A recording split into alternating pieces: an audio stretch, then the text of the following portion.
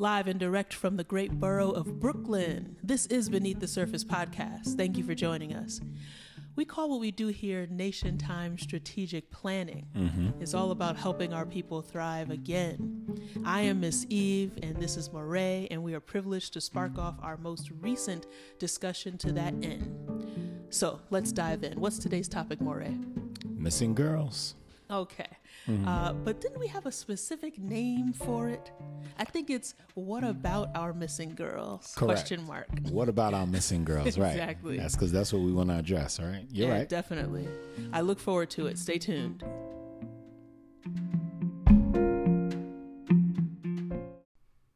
Moray, this is a topic that was really near and dear to your heart. In fact, you brought it up when we were in pre-production, saying that we really need to talk about what's going on with missing girls or missing children in general, right? Right. So the National Center for Missing and Exploited Children, I don't know if you're ready for this.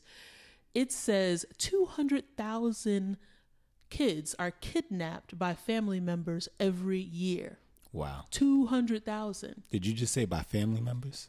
Yeah, by family members. So Wow. and therefore, when it comes to what they call stranger abduction, Okay. there are 115 cases that are opened every year for stranger abduction. So yes, it does say the majority of the people who are missing, the kids who are missing, are reported missing because some family member had access to them. Maybe it's the mother who didn't have custody or the father who didn't have custody or somebody else. But there's still triple digits in terms of stranger abductions every year. And CNN says that black kids are missing at a higher rate. So even though black kids are only 14% of the population, they are 1/3 of the missing in the United States. Okay. Ultimately, that is what's going on. What say ye? The fact that, in my opinion, our communities at large aren't aware of these statistics or that it's not talked about in the news more often is more alarming to me. Yeah. And, you know, it just brings to light to the fact of, like, why are people deciding to kidnap other people? You know, human trafficking, things of that nature. And how do you get to the point where family members feel it's okay? Because when you kidnap anybody, you disrupt somebody's life. Yeah. So how do you get to the point where you feel it's okay to take somebody away from another person and think that there won't be repercussions? You know what is interesting about what you just said? You just used the term human trafficking. Right. This country started off of human trafficking. Correct. Isn't that interesting? Correct. You know, taking somebody against their will. Right. Our Creator gave each of us a lifespan. Right. And it should be up to that person, the way that they want to enjoy this gift of having a life on earth. Yet somebody else decides that it's okay to live their life as well as the life of another person by snatching that victim of human trafficking. Right. And the fact is that when you do that to children, you alter how they view things from that point on. Anybody, especially children, but adults also. So when you do that, it's, why would you decide to do that? And what benefit are you getting out of it? I wonder if they're thinking about the kid, though. I don't believe so. One thing about childhood issues, when people experience trauma in childhood, the thing that really gets to me is that childhood can't be repeated. Right. It's not like somebody can go back to their childhood and then say, okay, let's bring different circumstances in so that I can have a different experience. No, once childhood ends, that's it. Okay. So it's really devilish, as far as I'm concerned, to change a person's childhood experience. Right. And definitely in that sense, we have to also remember that there are just evil people in the world.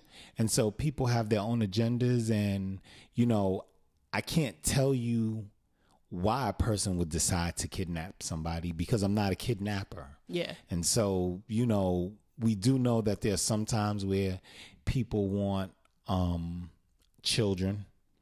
And so when we look at some of these cases, somebody who can't have a child sees a goodly child, they hang out around a playground, they look for a moment of opportunity, and then they snatch them. Or they snatch the kid from the hospital, right? Correct. And, you know, when they stop and they look at these things, you're like, the child may never be none the wiser.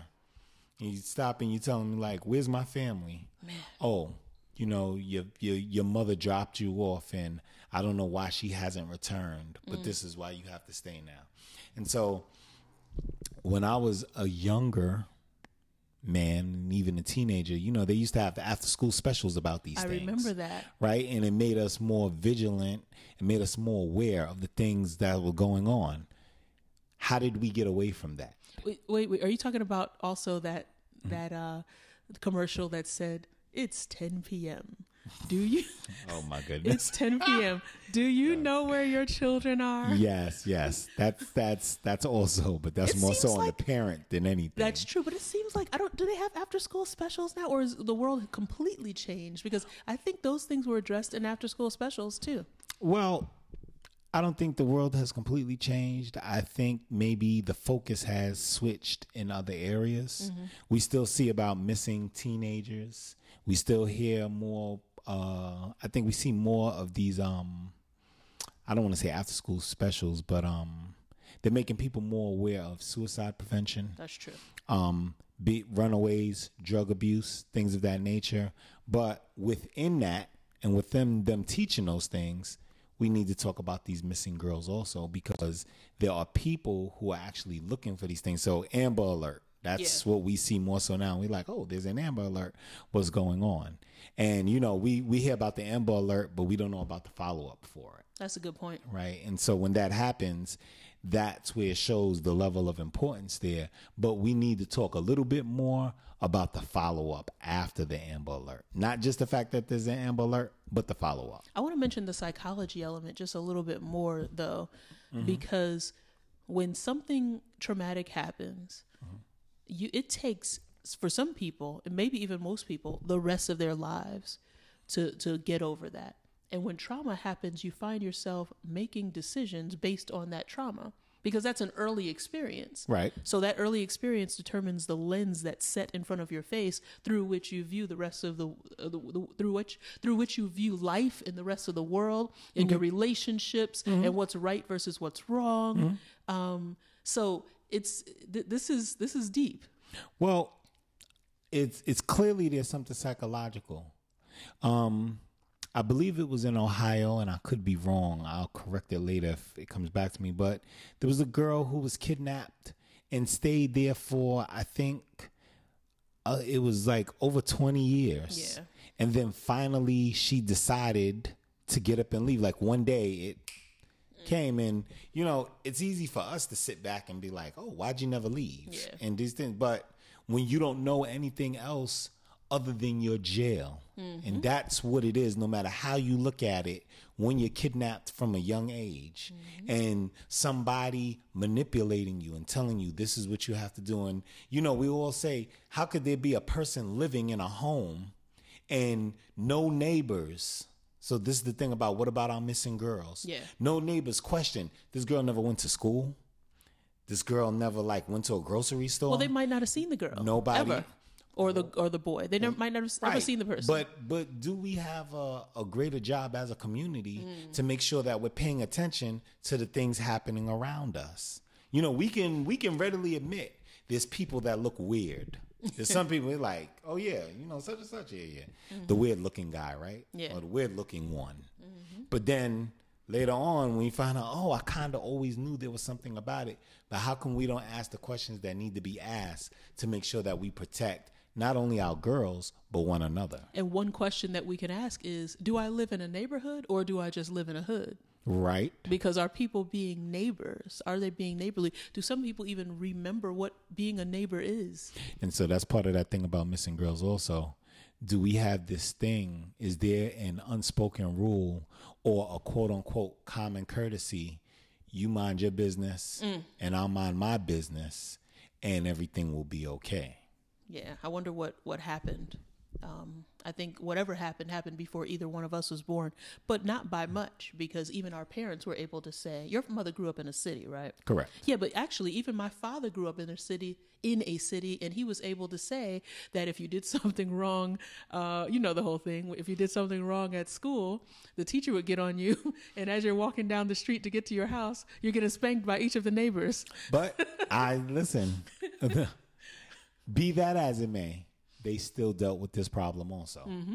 And so even in the time of them talking to one another, and it was supposed to be that everybody knew each other, and no matter what, everybody knew everybody's name and all that other stuff, there were still children missing. Wow. Why is that? Well, one thing we want to merge into for the next segment has to do with who is doing something about this. Right. A lot of times we're just running our mouths and talking and saying, wow, this person is missing. Or amazed at it. Mm-hmm. Or you'll go on Twitter or Facebook or Instagram and say, pray for my neighbor's child who's missing. Right. But what about our black politicians? Right. Are these are people who are leaders in our communities. What are they doing?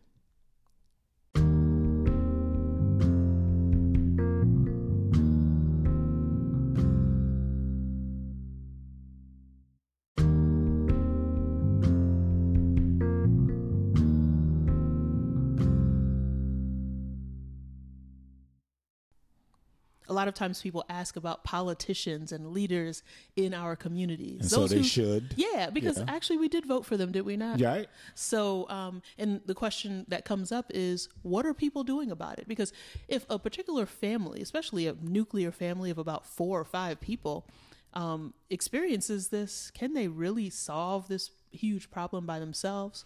Okay, so here's my thing.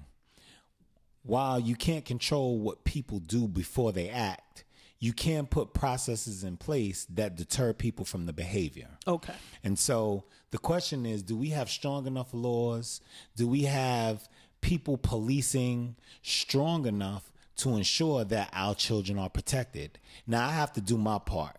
If I have my children walking around the street at 11 p.m., 12 a.m., 1 a.m., and expect them to be protected, I'm not doing my part. Nope. However, as politicians, we have to make sure that, especially in this election year, that we're talking to politicians. Say that again, especially when? In this election year, 2020, that we talk to our politicians and tell them, this is important to us. We want to make sure that our children are being protected, and we want to make sure that our girls are being protected. What happens, we're seeing more and more of these videos on the news.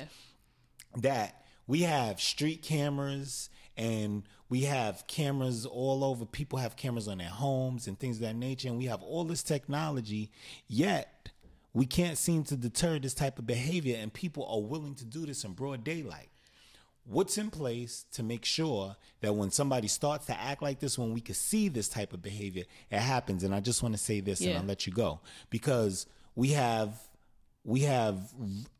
recent laws for hate crimes to make sure that people are deterred from that type of activity. We have recent laws for terrorism and terrorism threats. The very idea of a terrorist threat can get you major time in jail. What about abduction? What about our missing girls? I can hear the objection, which is, why do you always need the government? Every time I turn around, people asking about the government.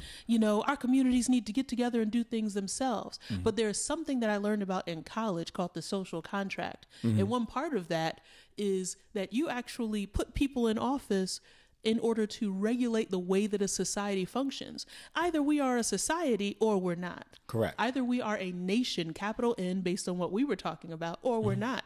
And the people put in place to deal with issues like this do have a responsibility. In terms of what is in place, there is a organization called Black and Missing. Okay. And there are other nonprofits and there are other newspapers that report, especially Black newspapers, that report on especially the Black missing kids. There is the Journal of Negro Education. And so they're basically scholars who actually write stories about, or not just stories, but they publish their research about what's going on with Black kids missing. They actually said that there are also 64,000 Black female college students missing. So we're talking about missing children right now, but childhood is extremely vulnerable, no doubt. Right. But a girl who goes away to college is also vulnerable. And you use the term correctly, a girl. Yeah.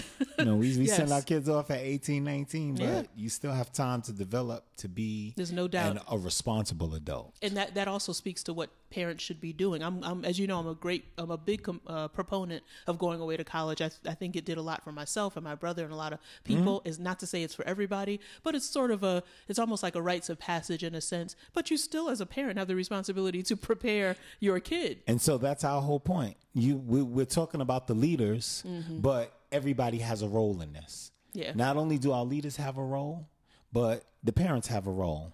And so I say for the role of the parents, it's you need to make sure you're having your children in a position so that they're accountable for their whereabouts, that would allow the leaders to put things in place that say, hey, this child was where they were supposed to be.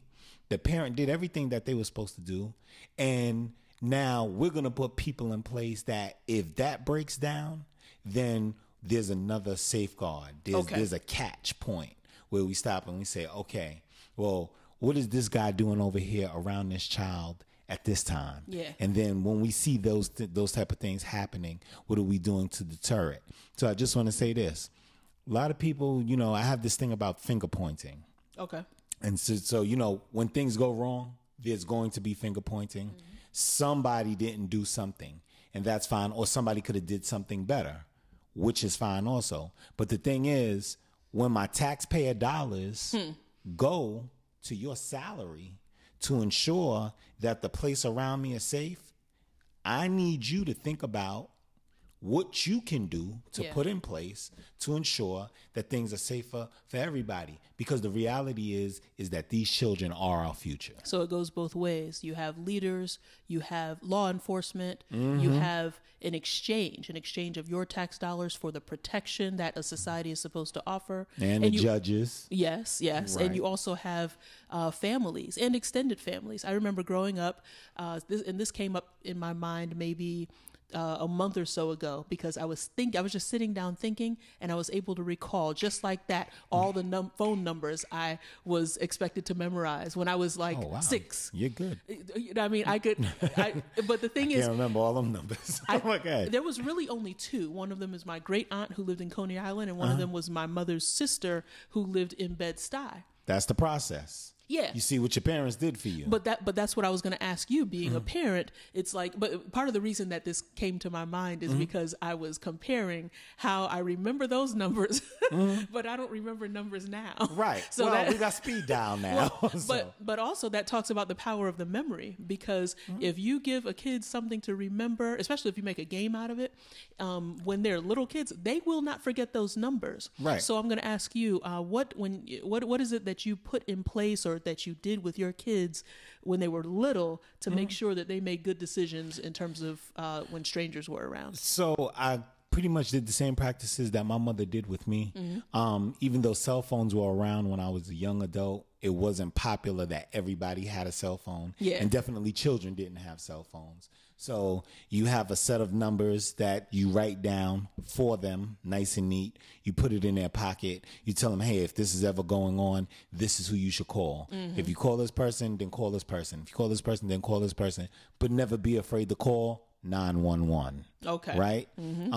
If anything's ever going on and you can't get in the house, this is where you should go. So all of those things still should be in place. Now, I have a daughter that's 29 years old. I still worry about her. Wait. You have wait. You have a what? Let's focus, Miss Eve. And so 29. with her, I sit down and say, I'm like, listen, even though you're grown now, they're snatching people off the street. Yeah. Have certain numbers on speed dial. Don't be afraid to call your father.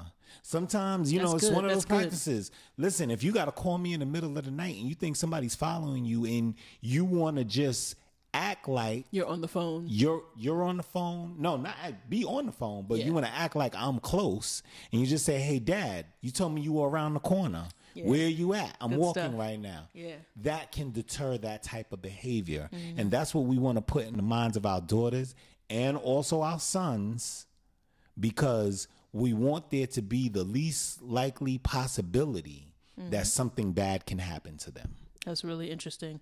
Well, it's always good to have have some kind of plan. And, you know, and it's good that you mentioned, even as they transition into adulthood, to make good choices, because the psychologists learned a few years ago that adolescence ends at 25. You don't age into adulthood just because you turn 18 and your brain says, okay, frontal lobe is calcified, everything is good, you're an adult. No, there's a process. Right. And when I brought that up to some people, they were like, no, my adolescence didn't end until 30.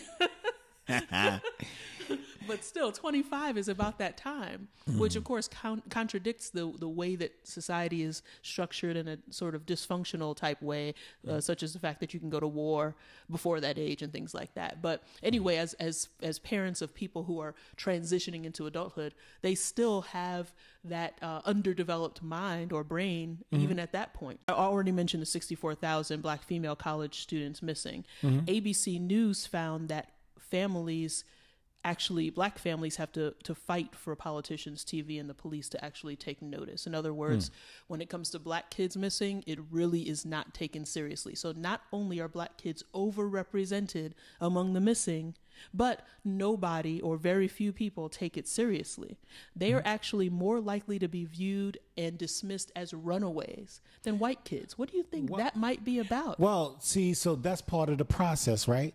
Now, there's a Netflix movie on right now, playing on Netflix, that I won't name right now, that talks about a child who his mother thought he was missing.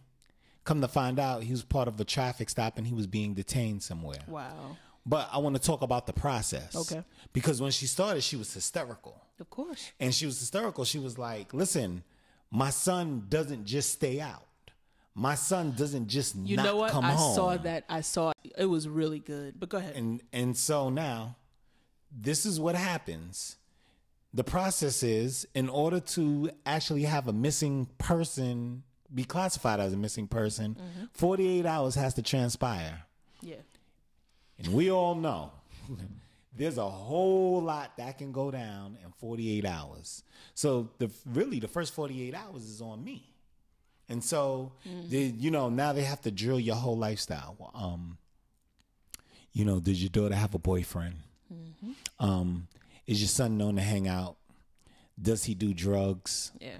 Does he have a friend's house that he stays at? And now you're sitting down and you're trying to tell him, you're like, look, no matter how you put this, no matter how you're doing these things, I would not have called you if I thought he was on a drug binge somewhere. Of course or not. I thought she was hanging out with one of her girlfriends. Thank you. But because you have police that are inundated with so much work, that maybe there's a point where we need to ask ourselves, should there be a special task force just for this? And so that's what we're going to get into in the next segment, the systems that are in place to help in these situations.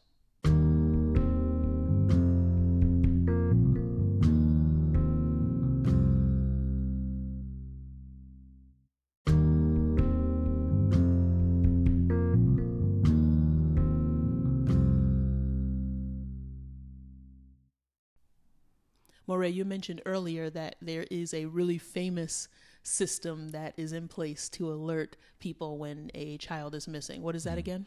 Amber Alert? Yeah, exactly. So basically, Amber Alert is a part of something international called Rapid Emergency Child Alert Systems. Okay. So there are Rapid Emergency Child Alert Systems all around the world, and the one that we have here is called Amber Alert. It's funny, I was in a room and everybody's Amber Alert went off at the same time. Right. So, it's loud noise too. Yes. Yeah, but I like that. I really like that that's available.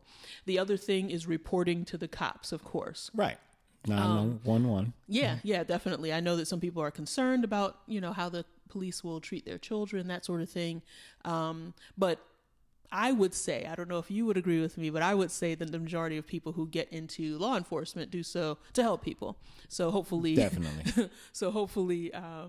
Whoever it is that you call, will set off the next few steps toward the process of finding your child. The other thing is to call the phone number for the National Center for Missing and Exploited Children. This is something that some people don't remember to do. It's 1-800-THE-LOST. So that's pretty easy to remember. 1-800-THE. for me. Yeah, LOST. Okay. And then the other thing is that if you have a little kid and the kid was missing in the house, you check your house Right. and your car for any place that a child can hide. For example, children, for whatever reason, like to go into the trunk. And if you have a child who goes in the trunk and the door closes, next thing you know, the kid is afraid. The kid doesn't know to pull that lever that should be right in front of their face. And plus panic kind of sets in. And then the parent is panicking as well. Right. And then also if you're in a store or in the mall or some location, then you can of course contact the manager of that establishment whenever you see that your child is missing. So there are systems that are in place. Right. Yeah. Do you think that one or the other of them is actually better to use? Is there a particular sequence of events that you would carry out? Not necessarily, but what I will say is, I want us to remember this. There's a process before an Amber Alert is set out. You can't just send out an Amber Alert. You can't be like, hey, my child is missing. Boop, Yeah. Amber Alert. Yeah. Right? You have to get in touch with the police. You have to dial 911. Somebody needs to actually be at a police precinct for them to say, hey, send out this Amber Alert because. And then you have to have some information leading up to it. So Good point. if you know, hey, listen, this is the car. This person took my child, and this was the license plate that I seen. Then they send out the Amber Alert. This was the color of the car. Oh, there's a red Nissan Maxima license plate number, blah, blah, blah, blah, blah, blah, blah. Left should be a black male, and they go through the whole thing, right? Yeah. And so when that happens, then you can do that. But the thing I say is that the first thing you should do, get as many people involved as possible. And don't let it be just 911. Don't be afraid to call family. Don't be afraid to call friends and say, hey, listen, I believe somebody just took X, Y, and Z. I need y'all to look out in your neighborhood. Or I haven't seen her. Look out in your neighborhood. I want y'all to see if y'all see her, see what's happening. Because when you do that, now you have additional eyes trying to find what you're looking for. Yeah. And so it's like that needle in a haystack. It's, you may not see it, somebody else may see it. And so when you do that, when you get as many people involved as possible, that's your greatest chance to avert disaster. That goes back to being alert and paying attention to your kids. Right. Back in the olden days, there was an inspection before you could leave your house. So, in fact, I think the Cosby Show showed that. I think that they did. Yeah, I think that they stood in front of Heathcliff Huxtable, and he, just made sure that they were leaving the house in a respectable way. I know that I couldn't leave the house any old way. Sure. I know that my parents had to look at me before I left the house. Same for me. I couldn't just. I don't know if this is just a black parent thing or just a parent thing, but we couldn't just run out of the house without. So it's really important for dads and moms and extended family who might live around, or if you are the head of household of a house that kids are going to be staying in for a little while, to pay close attention to what they have on. You can report these things. And I was just about to say that. And that's why it's so important, because that's one of the questions. Okay, well, what's the last thing your child had on? So at least we know is, hey, listen, they had on a blue coat. Now, if you're sitting there and you're like, I don't know, well, what coat was it? Was it the blue coat? Was it the green coat? Well, it's actually blue-greenish. Blue-greenish, how did they have their hair? I threw the hat on their head, but that's part of that inspection part. Not only the way you go out the house that you're presentable, but also, hey, listen, this is what my child had on. This is what my child looks like. They have a favorite necklace that they wear. They have a favorite watch that they wear. They I'm sure she has that small teddy bear still in her hand. And so when you do that, these are identifying marks that somebody could stop and say, oh, I seen somebody walking with that little girl in the grocery store a little while ago buying her candy. Wow. And that teddy bear was in her hand. And then that technology that we have, let's see the store's cameras. Let's watch this street that they were going down. these are part of the things that, again, help avert disaster. I think also imagine the embarrassment of having a cop in your living room and they say a bunch of things to you, ask a bunch of questions that you don't know the answer to. Sure. Does your son have a little girlfriend? I don't know. Does your daughter have a little boyfriend? I don't know. What is his hairstyle? I don't know. Like, not knowing anything about your own, who are their friends and who are their friends' parents. I think that's probably really challenging nowadays. Well, To know every single or the main friends of your child and their parents. Right. And especially, some kids are social butterflies, Yeah. and that's okay. But part of this conversation is it's time to have a conversation. Yeah. Because what about our missing girls? What about our missing children?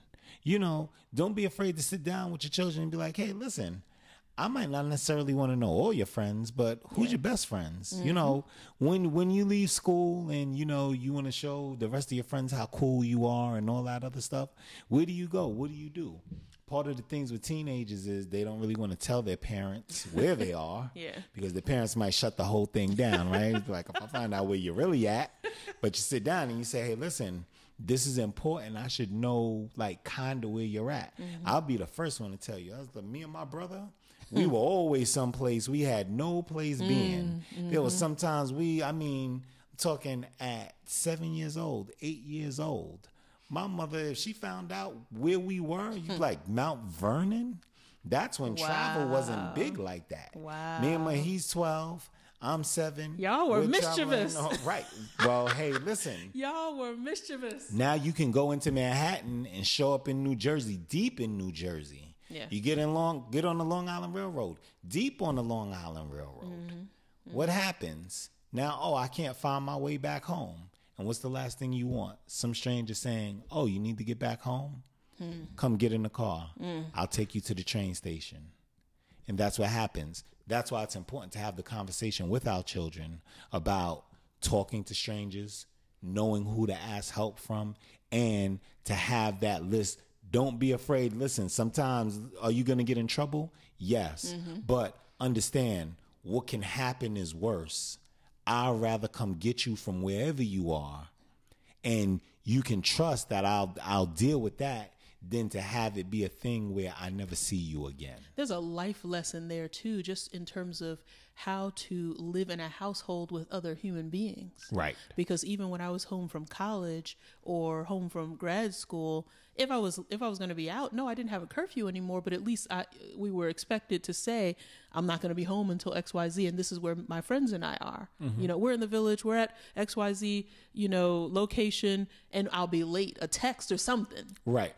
So I think that's a life lesson to say, it's not just that I want to control you, but we live in a household together. Everybody should have an idea of where the other person is, just in case something comes up. Correct. Yeah.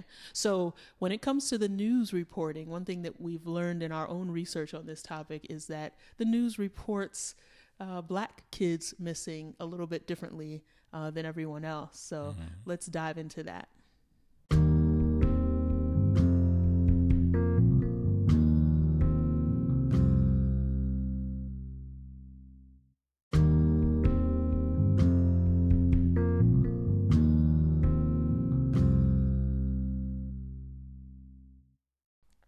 Moray, earlier, I mentioned a statistic that said that even though Black kids are just 14% of the population, they are 33% of the missing. And a lot of people have complained about not hearing as much about Black kids missing on the news. Did you have any thoughts about why or anything related to that? So I have this thing about media, right? Media, they are designed to report news that, is sensational to us. And if it's not sensational, then they need to sensationalize it. When our children go missing, how important is it to them? And so I believe I used to watch a news program. There was a slot at the end of the show. Have you seen this child?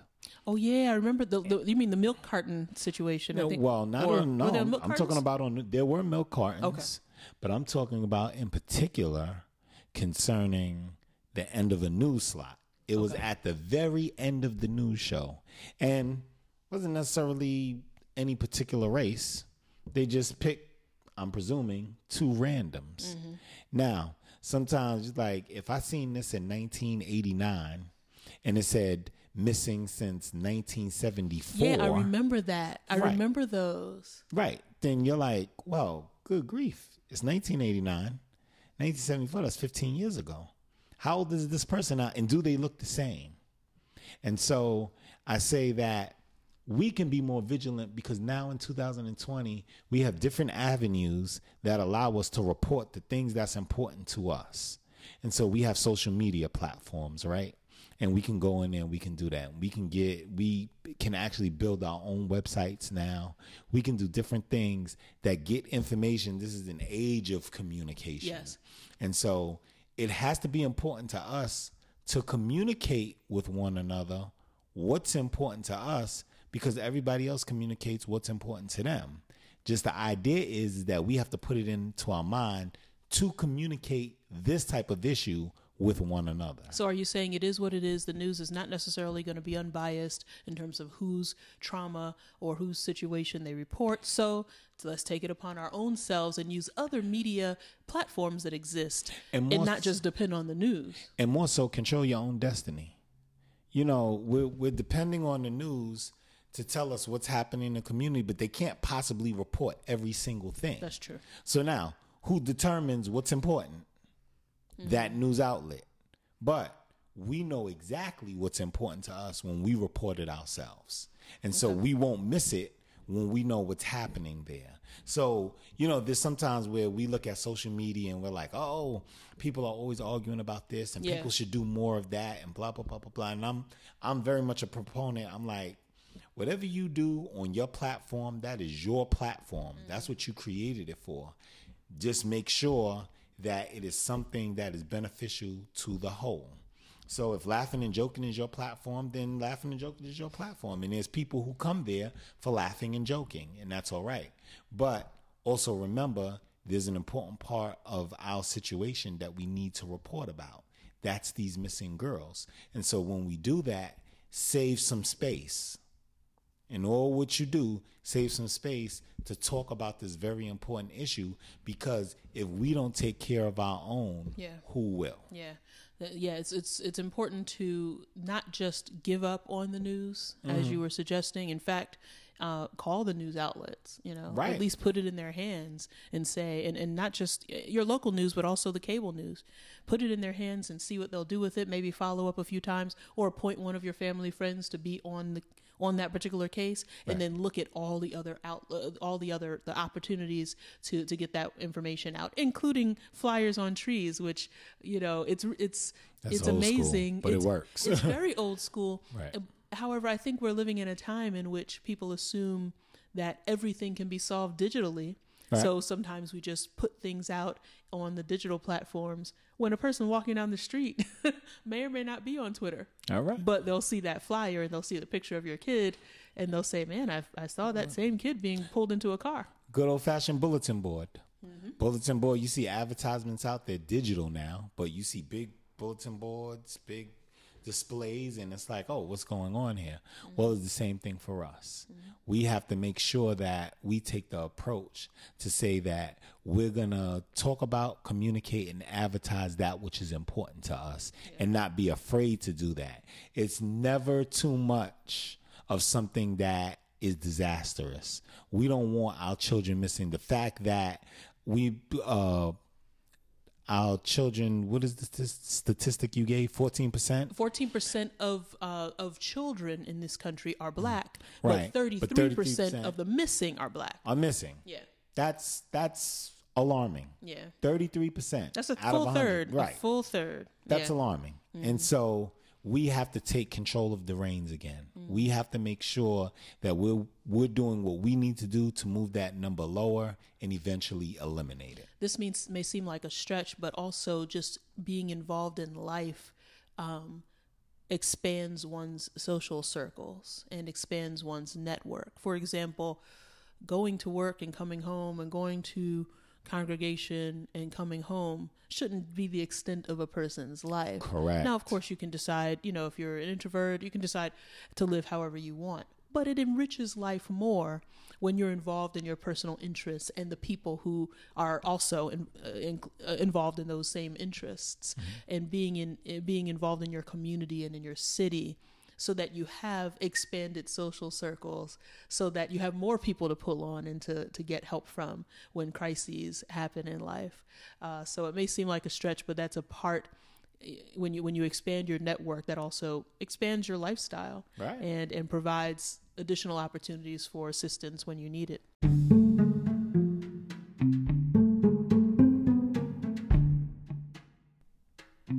Well, Morey, I got a lot from having this discussion with you.